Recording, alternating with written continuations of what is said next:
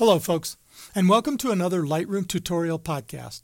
I'm George Jardine, Pro Photography Evangelist of Adobe Systems. In this tutorial, we're going to take a look at a couple of very basic features for synchronizing raw processing settings from one photo across your entire shoot. And we're going to start here in the library. This is a series of exposures I made out on Highway 128, right where it meets the Pacific Ocean just south of Mendocino. All of these exposures were made from more or less the same position with the same lens, and they were all made with the camera set to aperture priority. So, as I flip through them in loupe view, you can see that the exposures are all fairly consistent. Okay, now just so that you know I don't have anything up my sleeve, let's be sure all these photos are set to their defaults, and we can do that right here in the grid mode. First, I'll just select all the pictures with Command A. Now, over here in our Quick Develop panel, we've got a Reset button that's labeled Reset All.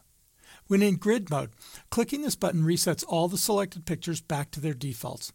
It doesn't matter what settings might have been applied in Camera Raw or wherever else. Clicking this button takes them back to the Lightroom defaults for this file type. And now, just to illustrate a very important behavior, I'm going to take all these selected photos and just take them out into left field somewhere. Just for fun, let's use saturation. Now, I'm going to hold down the Option key, which reveals the saturation control instead of the vibrance control. And I'm just going to click to decrease the saturation about 5 times.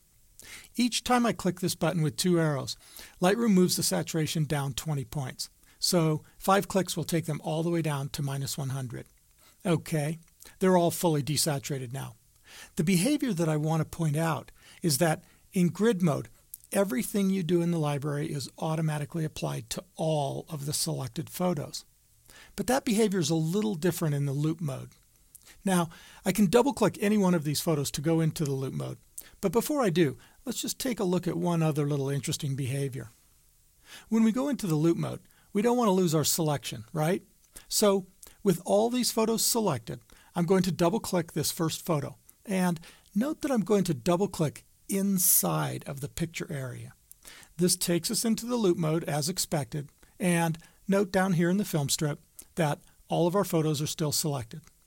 Okay, I'm going to press the G key to go back to the grid for a minute, and the reason I wanted you to notice that I was clicking inside of the picture area is that there's a somewhat subtle behavior here that allows you to click on one photo and at the same time deselect all the other photos that are selected.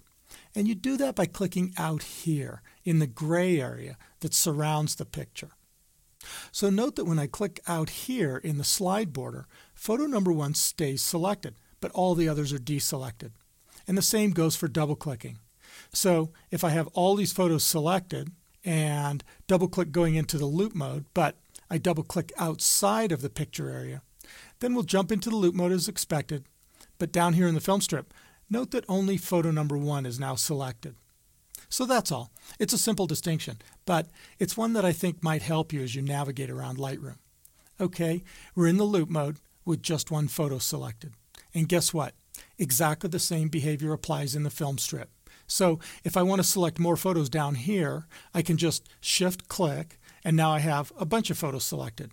Note that the active photo, meaning the one we're looking at up here, has a slightly lighter colored border than the others down here in the film strip. And I can move that active status from photo to photo and maintain my selection just as long as I always remember to click inside the photo area. So it's the same as in the grid. Clicking up here in the gray area that surrounds the photo deselects all the others. Okay, why so much effort about what's selected and what isn't? Well, because as we saw in the grid, when you have more than one photo selected, any change you make to stuff in the right-hand panels is instantly applied to all of the selected photos.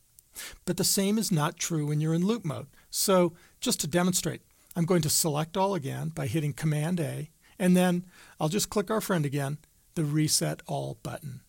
You don't have to wait very long to figure out that it's only going to reset the active photo when I'm in loupe mode. And the same is true if I now go up here and just do something crazy like jack the vibrance way up. Even though all the photos in the collection are selected, only the active photo is being affected. Now I know this is a crazy correction, but if I did want to take that correction and apply it to all the selected photos while I was here in loupe mode, I could easily do that with the Sync Settings button, like this. I'll just click it, and I get a dialog that lets me pick and choose the settings I want to synchronize. In this case, I'll first turn everything off by clicking Check None, and then I'll just turn on my color adjustments by clicking this one checkbox right here, and then click Synchronize. Now this is not complicated, but it's important to listen carefully to the words. The Synchronize command is taking the color correction settings from the active photo, meaning this big one that you're looking at up here, which is also the one with the lighter colored border around it down here. And it's applying those color settings to all the other currently selected photos, whether you can see them in the film strip or not. Easy, huh? Okay, let's go back to the grid with the G key and reset everything once again. So we're back to square one. I hope by now you've figured out that reset all doesn't mean reset all of the selected photos. That depends upon the view you're in, which is what we've been talking about. Rather, reset all means reset all of the developed settings for either all of the selected photos if you're in the grid mode, or for just the active photo if you're in the loop mode.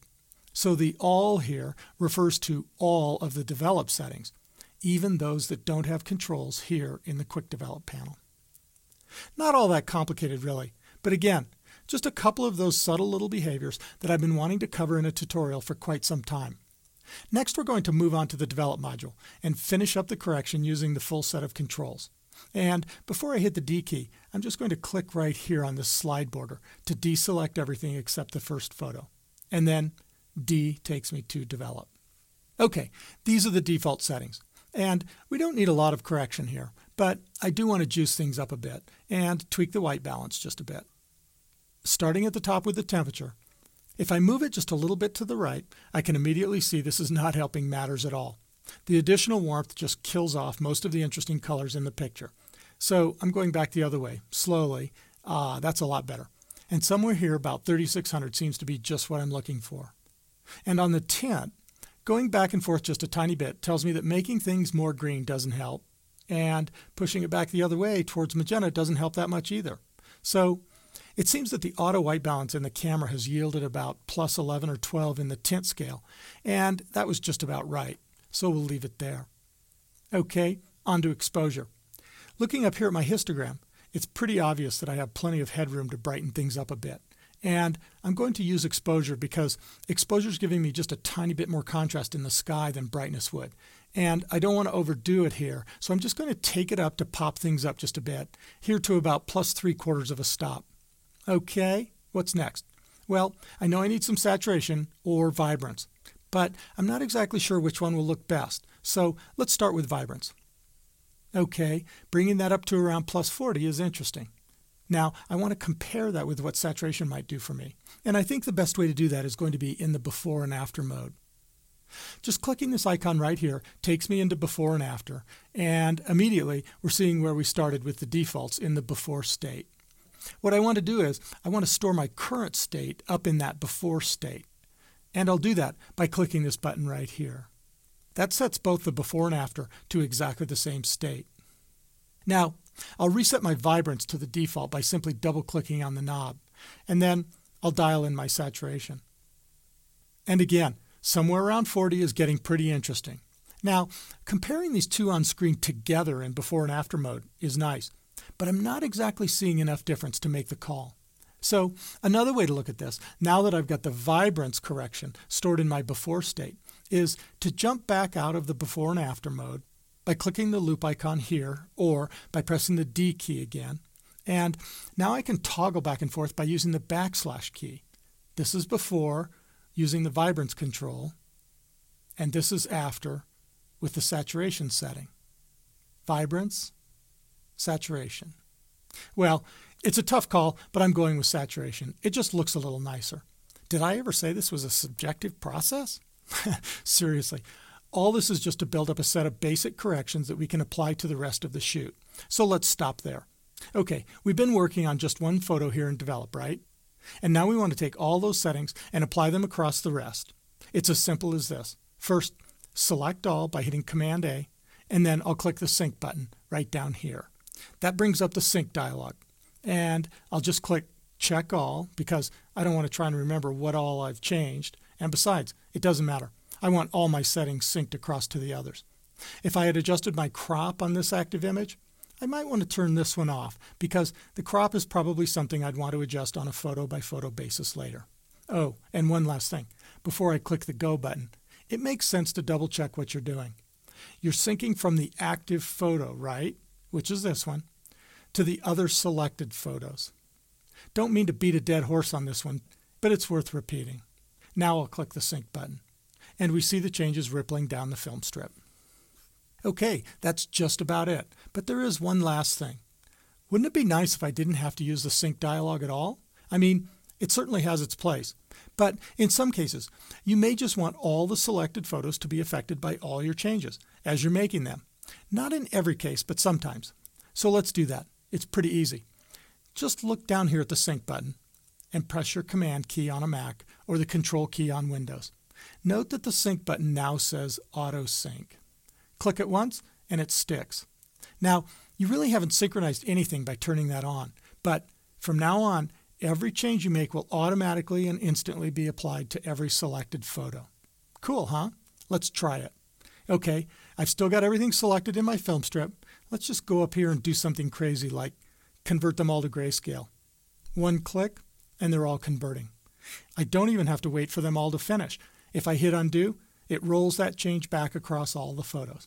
And if I wanted to jack the color temperature way up like this and make them all really warm, that change just ripples across all the selected photos as well.